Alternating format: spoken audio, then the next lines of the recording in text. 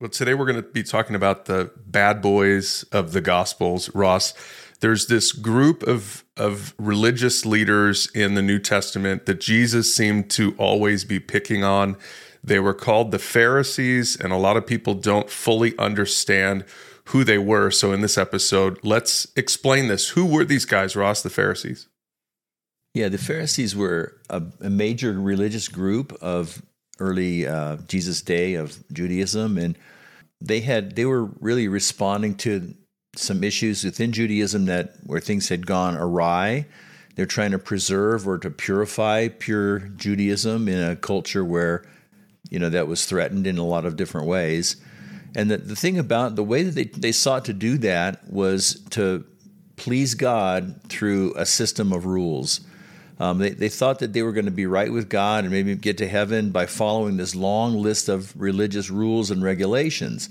And that's really timely for people today, because a lot of our listeners are probably going yeah, I like rules. I think I should follow the rules. And we're not saying, don't just dump all the rules, but we're saying that as an approach to God, it's really worthwhile looking at how Jesus interacted with these Pharisees and where Jesus pointed toward maybe a different approach to what it means to be obedient to God. So they're the bad guys because they had this system of religion that they were defending against what Jesus was trying to do and trying to say. So they were always on the other side of the debate with Jesus because his approach did not support their approach. Yeah, there's something about the Pharisees that really rubbed Jesus the wrong way, which I think is instructive for anyone listening today. If you're a part of a religion or a part of a church that is super legalistic, if you're part of a church that is trying to get to God by your good works, by your efforts, by keeping a checklist, by crossing your T's and dotting your I's, well, then keep listening. Because, whatever Jesus said to the Pharisees 2,000 years ago, and we're going to give some examples here at the end, but whatever he said to them 2,000 years ago, I would say he probably would be saying to you today. I mean, we'll let you make up your own mind about that, but at least I think you should consider, because Jesus was so kind and gracious to just about everyone he met, right? He's meeting people caught up in sexual sin. He's meeting, tax collectors, people who were extorting the Jewish people. He's meeting all of these characters in the New Testament, and he's so gracious and he's so kind and he's so invitational. And yet it seemed like oftentimes when he talked to Pharisees, he had some stronger words for them. And so again, I don't know, it's almost like, Ross, in Jesus's mind, that if there were a hierarchy of sins, and we'll get into this, if there were, and I'm not saying there are, if there were, that maybe that whatever sin that the Pharisees were caught up in might have been sort of at the top of the list, or at least it was the sin that kept them furthest away from really encountering the God of the Bible. Right. And we'll explore that as we get into it, understand more about who these people are. Because the foundation of the Pharisees, they really were, as I said, they're trying to purify Judaism in a time when the Greek influence, Hellenistic influence, was sweeping throughout the Middle East, throughout the Palestine area. And they said, we need to get back to the law, the Torah. The foundation of Pharisaical rules was the actual law of God that God gave through Moses to the Jewish people in the Old Testament. And the law was important because it reflected God's purposes and his boundaries for his people Israel. Jesus didn't undo the law. He said there's going to be a different approach to the law going forward. He fulfilled the law, but the law was important. It was an important part of the covenant that the Jewish people had with God. So in Deuteronomy 6, Moses told them, you must diligently obey the commands of the Lord your God, all the laws and decrees he has given you. And so, the 10 Commandments is the capsulization of that. But those are just 10 of 600 plus different commandments that were given to the ancient Israelites. So the Pharisees wanted to obey the law, but the way they went about it was really adding to the law. So Ross, explain some terms here. So a lot of times you'll hear the term, the Mosaic law, the law of Moses, the 10 Commandments, but there's also this word Torah, Torah. What does that refer to when we use that word?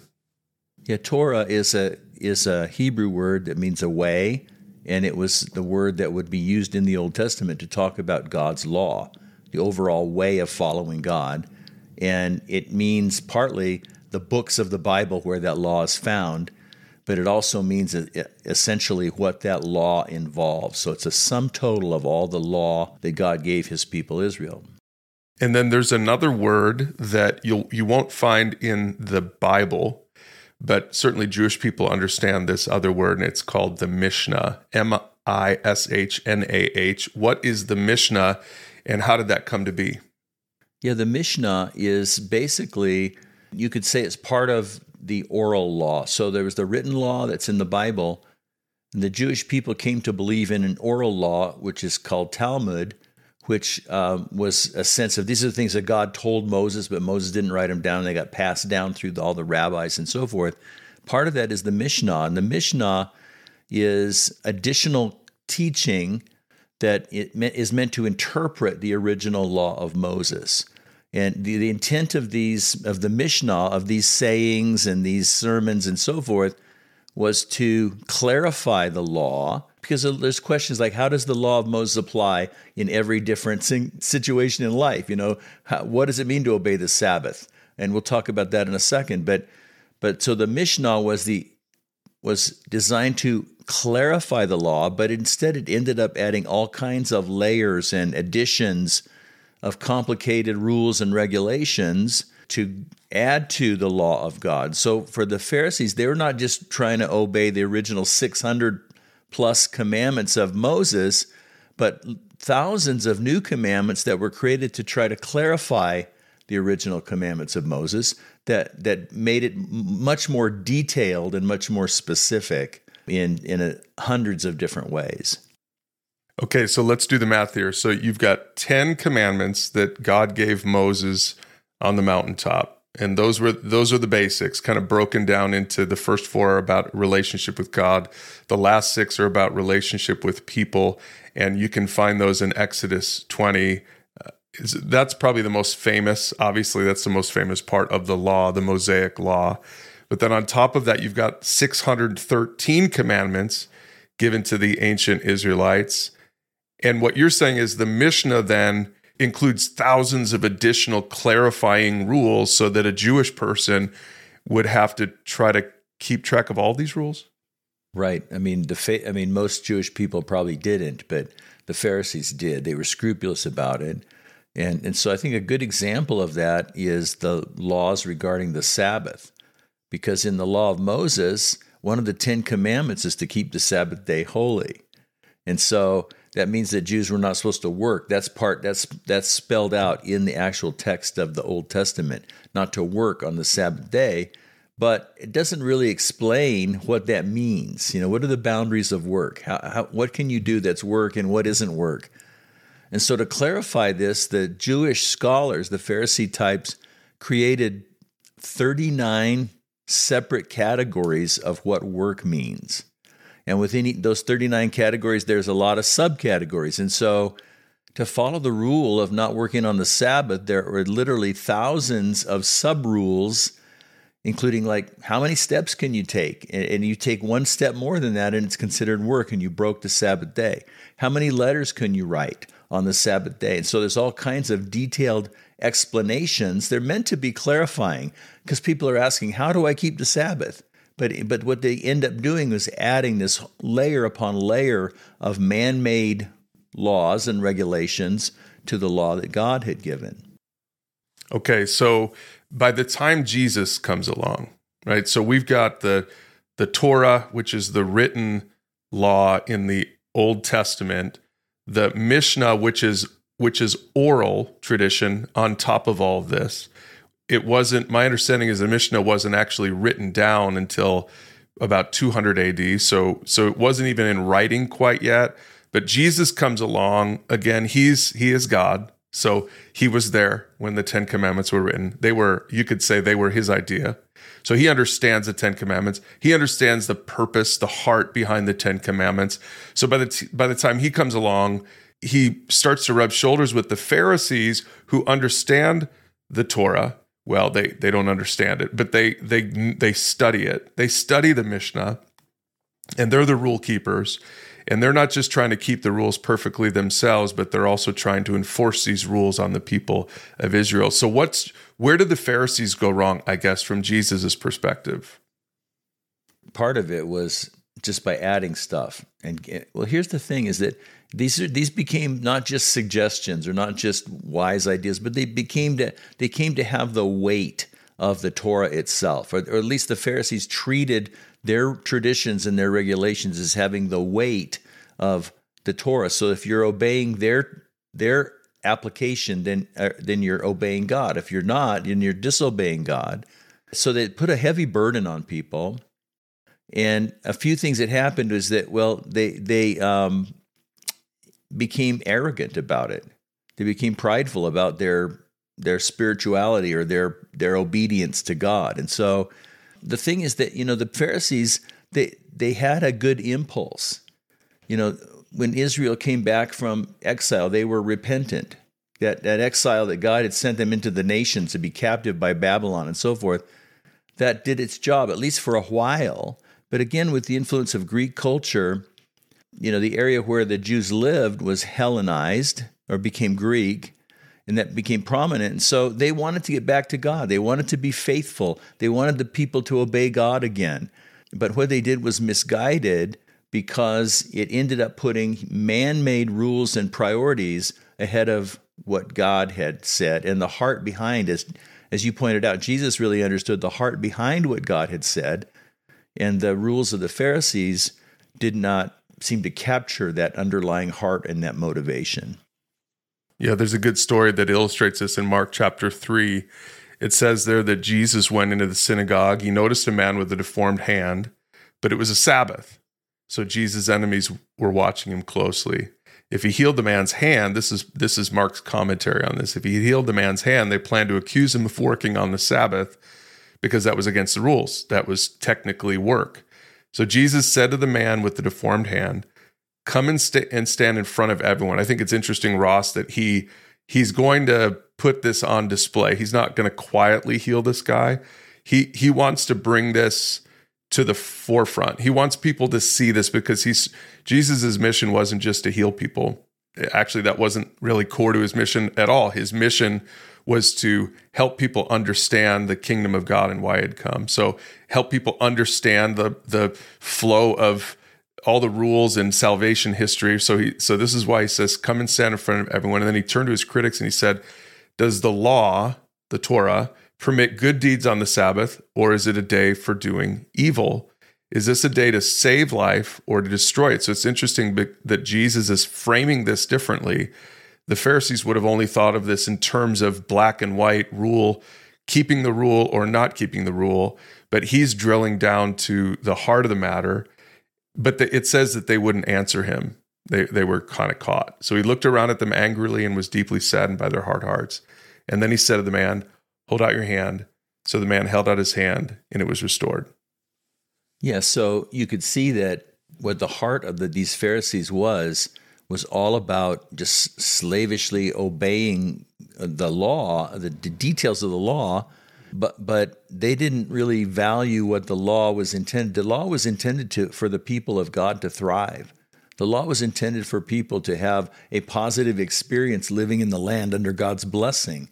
And so part of that would be people matter, and people's injuries and people who were harmed, should be healed and all of that. But the fact that it fell on the Sabbath day, it shows that's the heart of legalism, that it says obeying the specific detail of this command is more important than a person, or is more important than any larger or deeper considerations that might be in play under the surface. Yeah, and sometimes there are times, even when you are trying to be a law keeper, a rule keeper, that you actually don't even keep the letter of the law, right? So Jesus a lot of times is trying to say, hey, you're missing the spirit of the law for the letter of the law, but there are also times for legalistic people who miss the letter of the law. And one example was later on in Mark chapter 7. It says that Jesus said this to the Pharisees. He said, you skillfully sidestep God's law in order to hold on to your own tradition. And he gives an example. For instance, Moses gave you this law from God: honor your father and mother. So that was the fifth commandment. And then another one: anyone who speaks disrespectfully of father or mother should be put to death. But you say it's all right for people to say to their parents, sorry, I can't help you, for I have vowed to give to God what I would have given to you. And so Jesus says this: in this way, you let those people disregard their needy parents, and so you cancel the word of God in order to hand down your own tradition. And this is only one example among many others. So Jesus is saying, God says this all the way back in Exodus 20, commandment number 5, but you're canceling one of the big 10 in order to hand down your own tradition. So he's saying, I mean, that's even, I don't know, maybe even more stark than missing the spirit of the law for the letter of the law. He's saying you're missing the letter of the law for this new letter of the law that you've established. And what's interesting is that there seems to be, he seems to be getting at the motivation behind why, you're the people who are supposed to be the most scrupulous about keeping the law of God, and you really run it up the flagpole and want to make everybody salute. But he said, here's a situation where it benefits you in some way to keep a lesser law, and you're using that lesser law to maybe hang on to your money, to say, oh, I make a vow, I dedicate this money to God, but in reality, in practice, that meant I'm just going to keep it, so I can't give it away because I've already, quote, given it to God, sort of, And so to use this lesser law for personal gain, and so this is the thing that legalism often does, is it really gives, there's so many laws and rules and regulations that it gives people an avenue that they can pick and choose the ones that are going to benefit them the most. And maybe that just means, oh, that makes me look good. Maybe it means I keep some of my resources, but maybe it just means, oh, it makes me look like I'm spiritual or like I'm super religious or really obedient to God, when I'm totally missing the heart and the intention and maybe even the specifics of what God has said in another place. Yeah, for all of the knowledge that the Pharisees had of the Torah, Deuteronomy, I'm sure, was one of their favorite books of the Bible.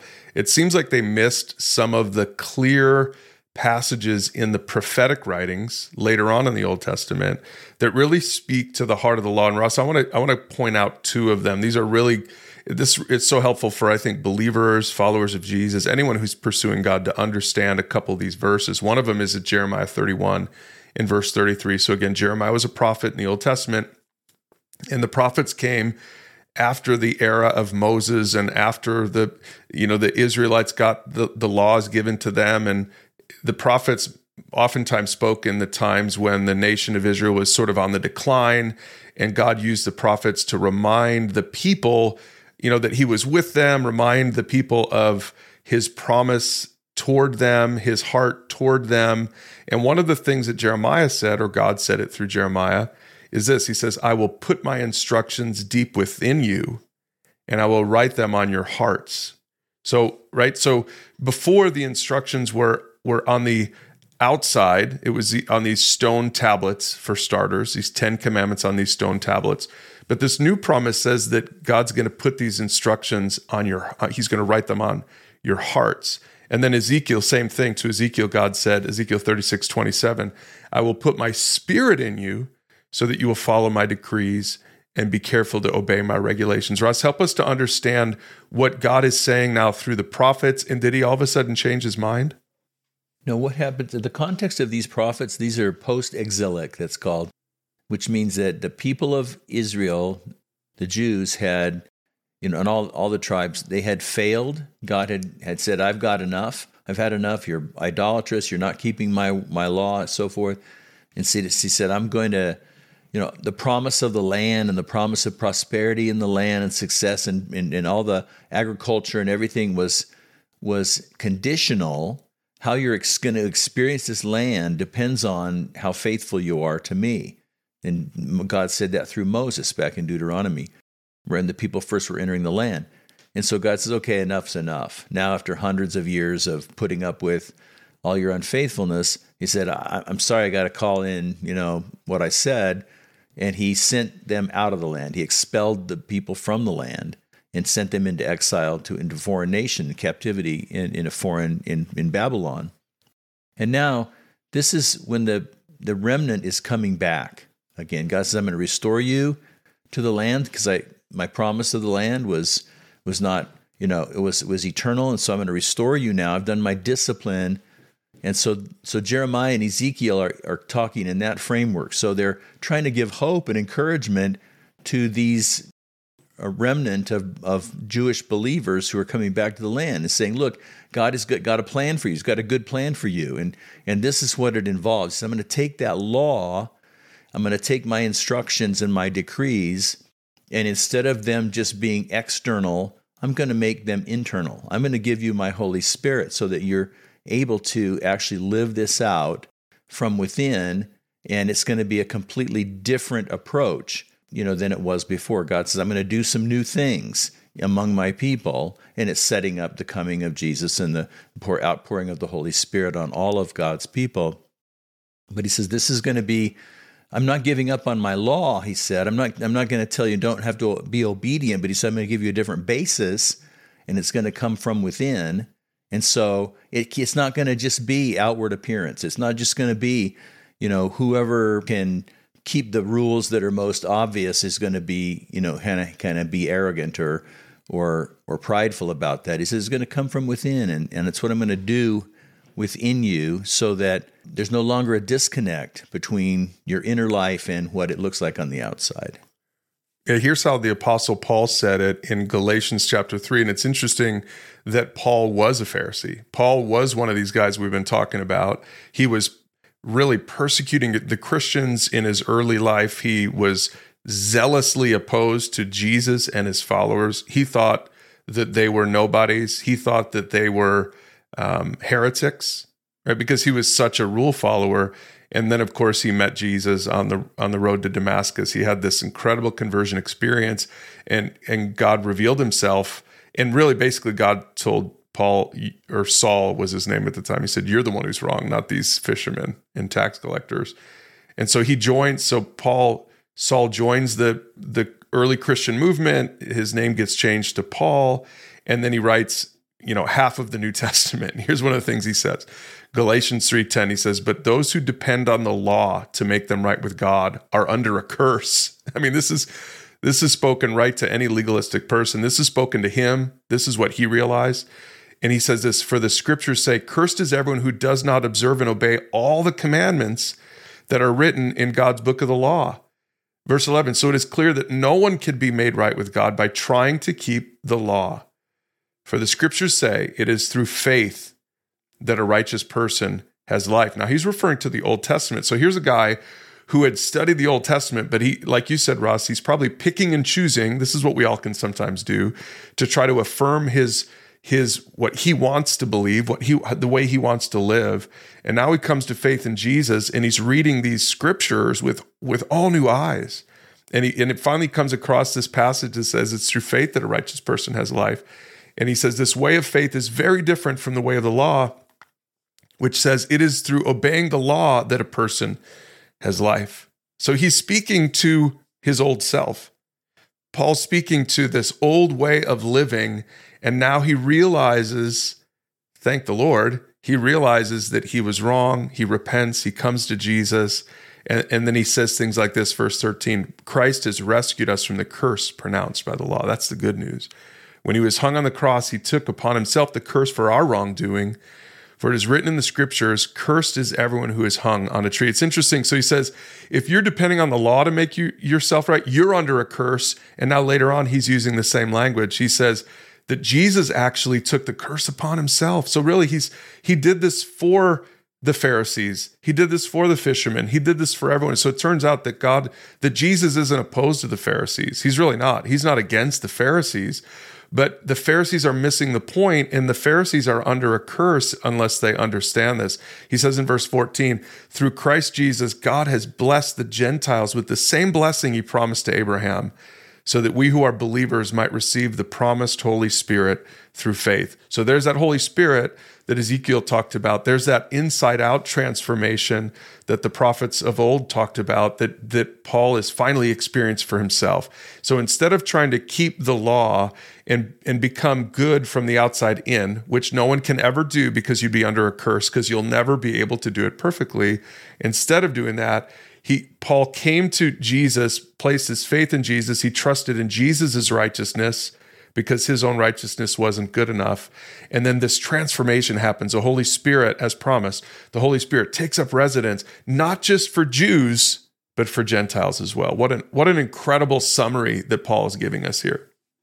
Yeah, that's really good. But it raises a question then for how Christians in Christian movements and denominations can be like hypocritical Pharisees. Why? What's the driving motive? What is it that makes people want to act that way? And I think Jesus kind of got to that when he was talking to the Pharisees. In Matthew chapter 23, he spent like most of the chapter, he's excoriating the Pharisees, just reaming them. He wants something more from them. He wants something better from them.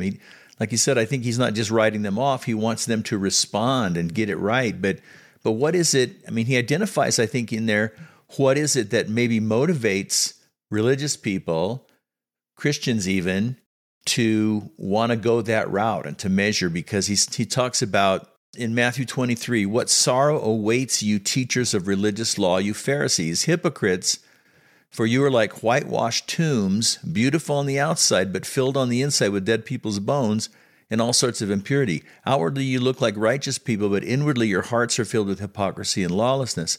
Well, he touches on a couple of reasons why people want to work this way, because it feels to religious people like it's beautiful on the outside. There's an image. He said, outwardly you look like righteous people. And so there's a sense, well, I want people to think I'm righteous. I want people to think that I'm, I've got my act together. I've got it going on in my religion, in my faith.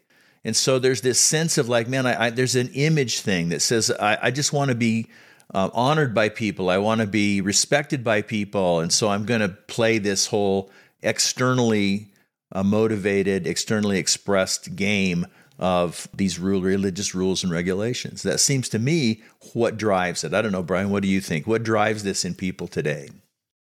Well, yeah, I think there is just this desire to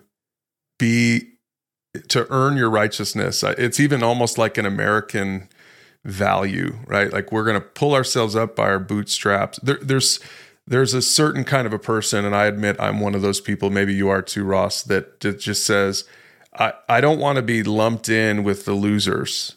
Like I want to contribute. I'm sure Saul, the Pharisee, had this attitude until he truly met Jesus. I want to contribute. I want to work hard. I don't want to ride into heaven on someone else's coattails. I want to contribute to this. There's something in that's like, if as a parent, I want my kids to be hard workers. So in every other arena of life, I call out laziness and all these other things that most parents can't stand in our kids or even in ourselves.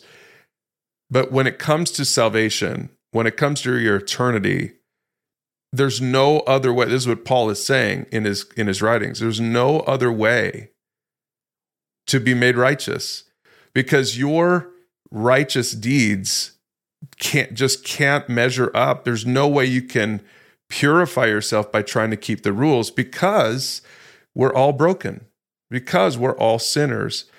So I think that's what Saul realized on the road to Damascus. So over time, I think he realized, oh my goodness. In fact, he called himself the chief of sinners. He recognized he was the worst sinner of all, because he finally saw pride, which I think is at the root of this Pharisaical problem. He saw pride as the chief of all sins. He recognized that he was trying to play God, and he was trying to get to God on his own righteousness. And that, of course, is really the only sin.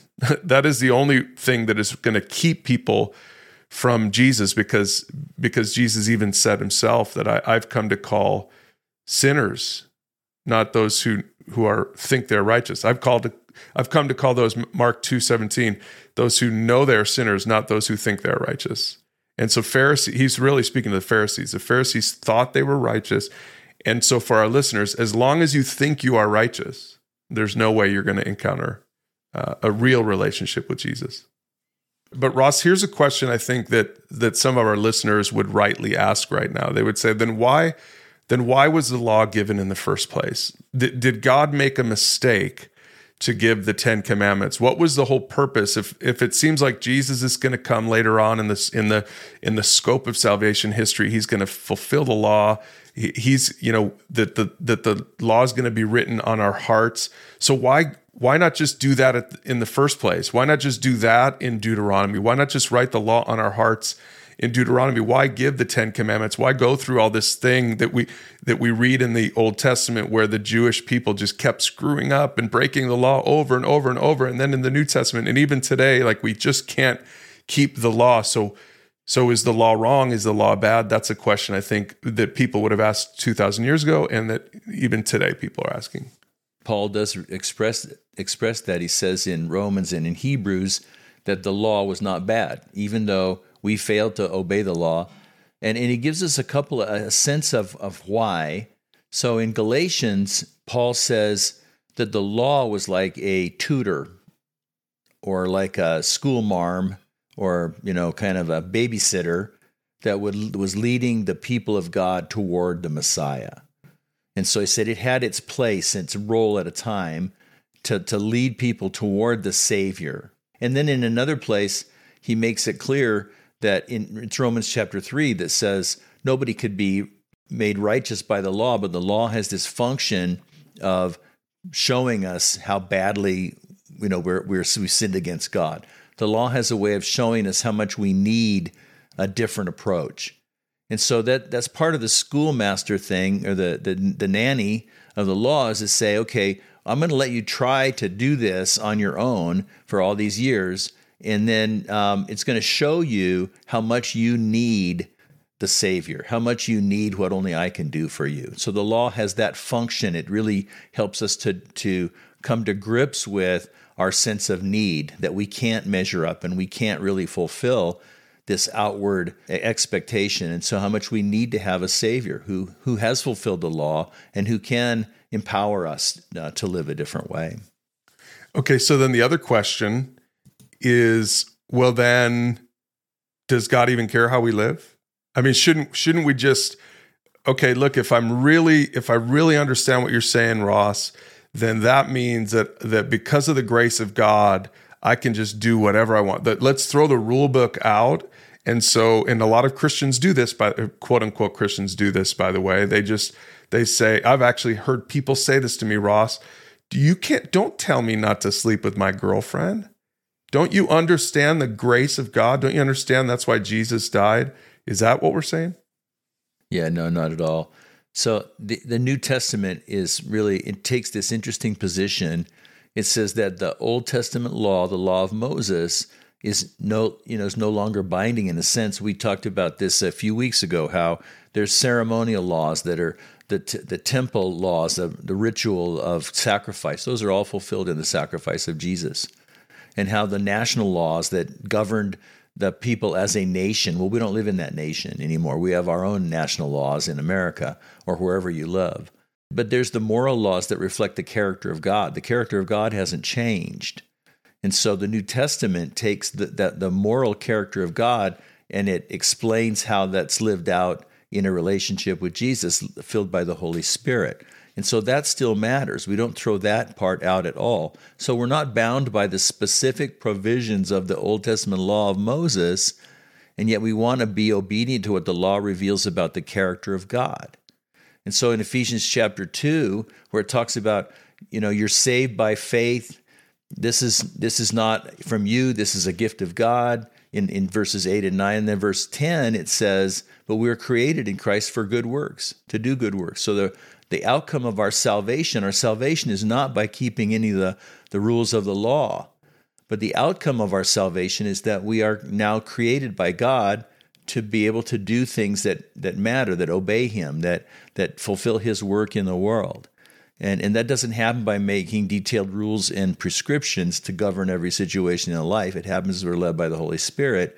And then back to that internal thing, where the law is now written on our heart. He's not saying that these laws and details of the Pharisees are written on our heart, where we're going like, oh no, I just took one step too many on the Sabbath. But he's saying these underlying principles and this heart of what God desires. God wants the Sabbath for us to rest and to make us thrive, because we need rest. But he wants the Sabbath in order for us to remember him on a regular basis. And so those principles then are built into our heart, and we live in obedience to God. It matters how we live, and it matters that we honor God, but how we do so is now a different approach than keeping all these rules and regulations and making up even more. Yeah, let me go back to that passage we read from Ezekiel 36:27. Pay attention, listeners, because maybe you missed this the first time. God said this, I will put my spirit in you so that you will follow my decrees and be careful to obey my regulations. So he didn't put his spirit in us so that we could cancel, so that we could live however we want, so that we could be disobedient. He put his spirit in us so that obedience to the heart of God comes from the inside out. It doesn't come from the outside in. And that's really the difference. You know, a Pharisee 2,000 years ago, and even today, is a person who says, I'm going to be obedient to this list of rules, whatever the list is. I'm going to be obedient to this list of rules on my own effort because I'm a good person, because I'm going to try really hard. And maybe there's a million other motivations for it, but really it's all about you being in control and you being good enough to get to God on your own effort. And this runs completely against everything that God's word is teaching us. Now, again, if you read the Old Testament, you might not notice that, but as you get into the New Testament and Jesus enters the scene and he begins to teach the real meaning of the law and the real purpose of the law and the real goal of life, right? That we would have life in Christ, and it's a relationship with God that is fulfilling and full of joy. That's really what the Old Testament prophets are talking about when they're speaking about putting instructions deep within you and setting you up so that you can be obedient. That's why Paul says this in Romans 6, should we keep on sinning so that God can show us more and more of his wonderful grace? I mean, Paul asked that very question in the course of writing this great letter to the Romans. He just spent 5 chapters explaining the gospel message that we're saved by grace. The way we talk about it at Pursue God is that first arrow, that we start a relationship with God by trusting Jesus. You can't start a relationship with God by keeping the rules. You start a relationship with God by trusting Jesus. But the second part, the second arrow then is now you have the ability from the inside out to honor God. Now you have the ability to live a life that he envisioned for you all along. And so that's what Paul is saying here. After 5 chapters of explaining the first arrow, now he's going to explain the second arrow. Should we keep on sinning so that God can show us more grace? Of course not, he says. Since we have died to sin, how can we continue to live in it? Or have you forgotten that when we were joined with Jesus Christ in baptism, we join him in his death, for we died and were buried with Christ by baptism. And just as Christ was raised from the dead by the glorious power of the Father, now we also may live new lives. And that's really the heart of God for us. He wants us to live new lives. That doesn't mean we throw out the rules. That means that we fulfill, that we're able to live the spirit of the law and sometimes the letter of the law as well in order to really experience this new life that Jesus wanted for us all along. Amen. And that's what takes out of the picture the biggest complaint Jesus had with the Pharisees was their hypocrisy, because now there's a correspondence between outward and inward. Now the outward reflects the inward. It's not hiding something that's on the inward. And when we're motivated the way that you're talking about, Brian, and living this new life from within by the power of the Holy Spirit, then much of that hypocrisy then begins to fade away, because more and more what we are on the inside is reflected on the outside.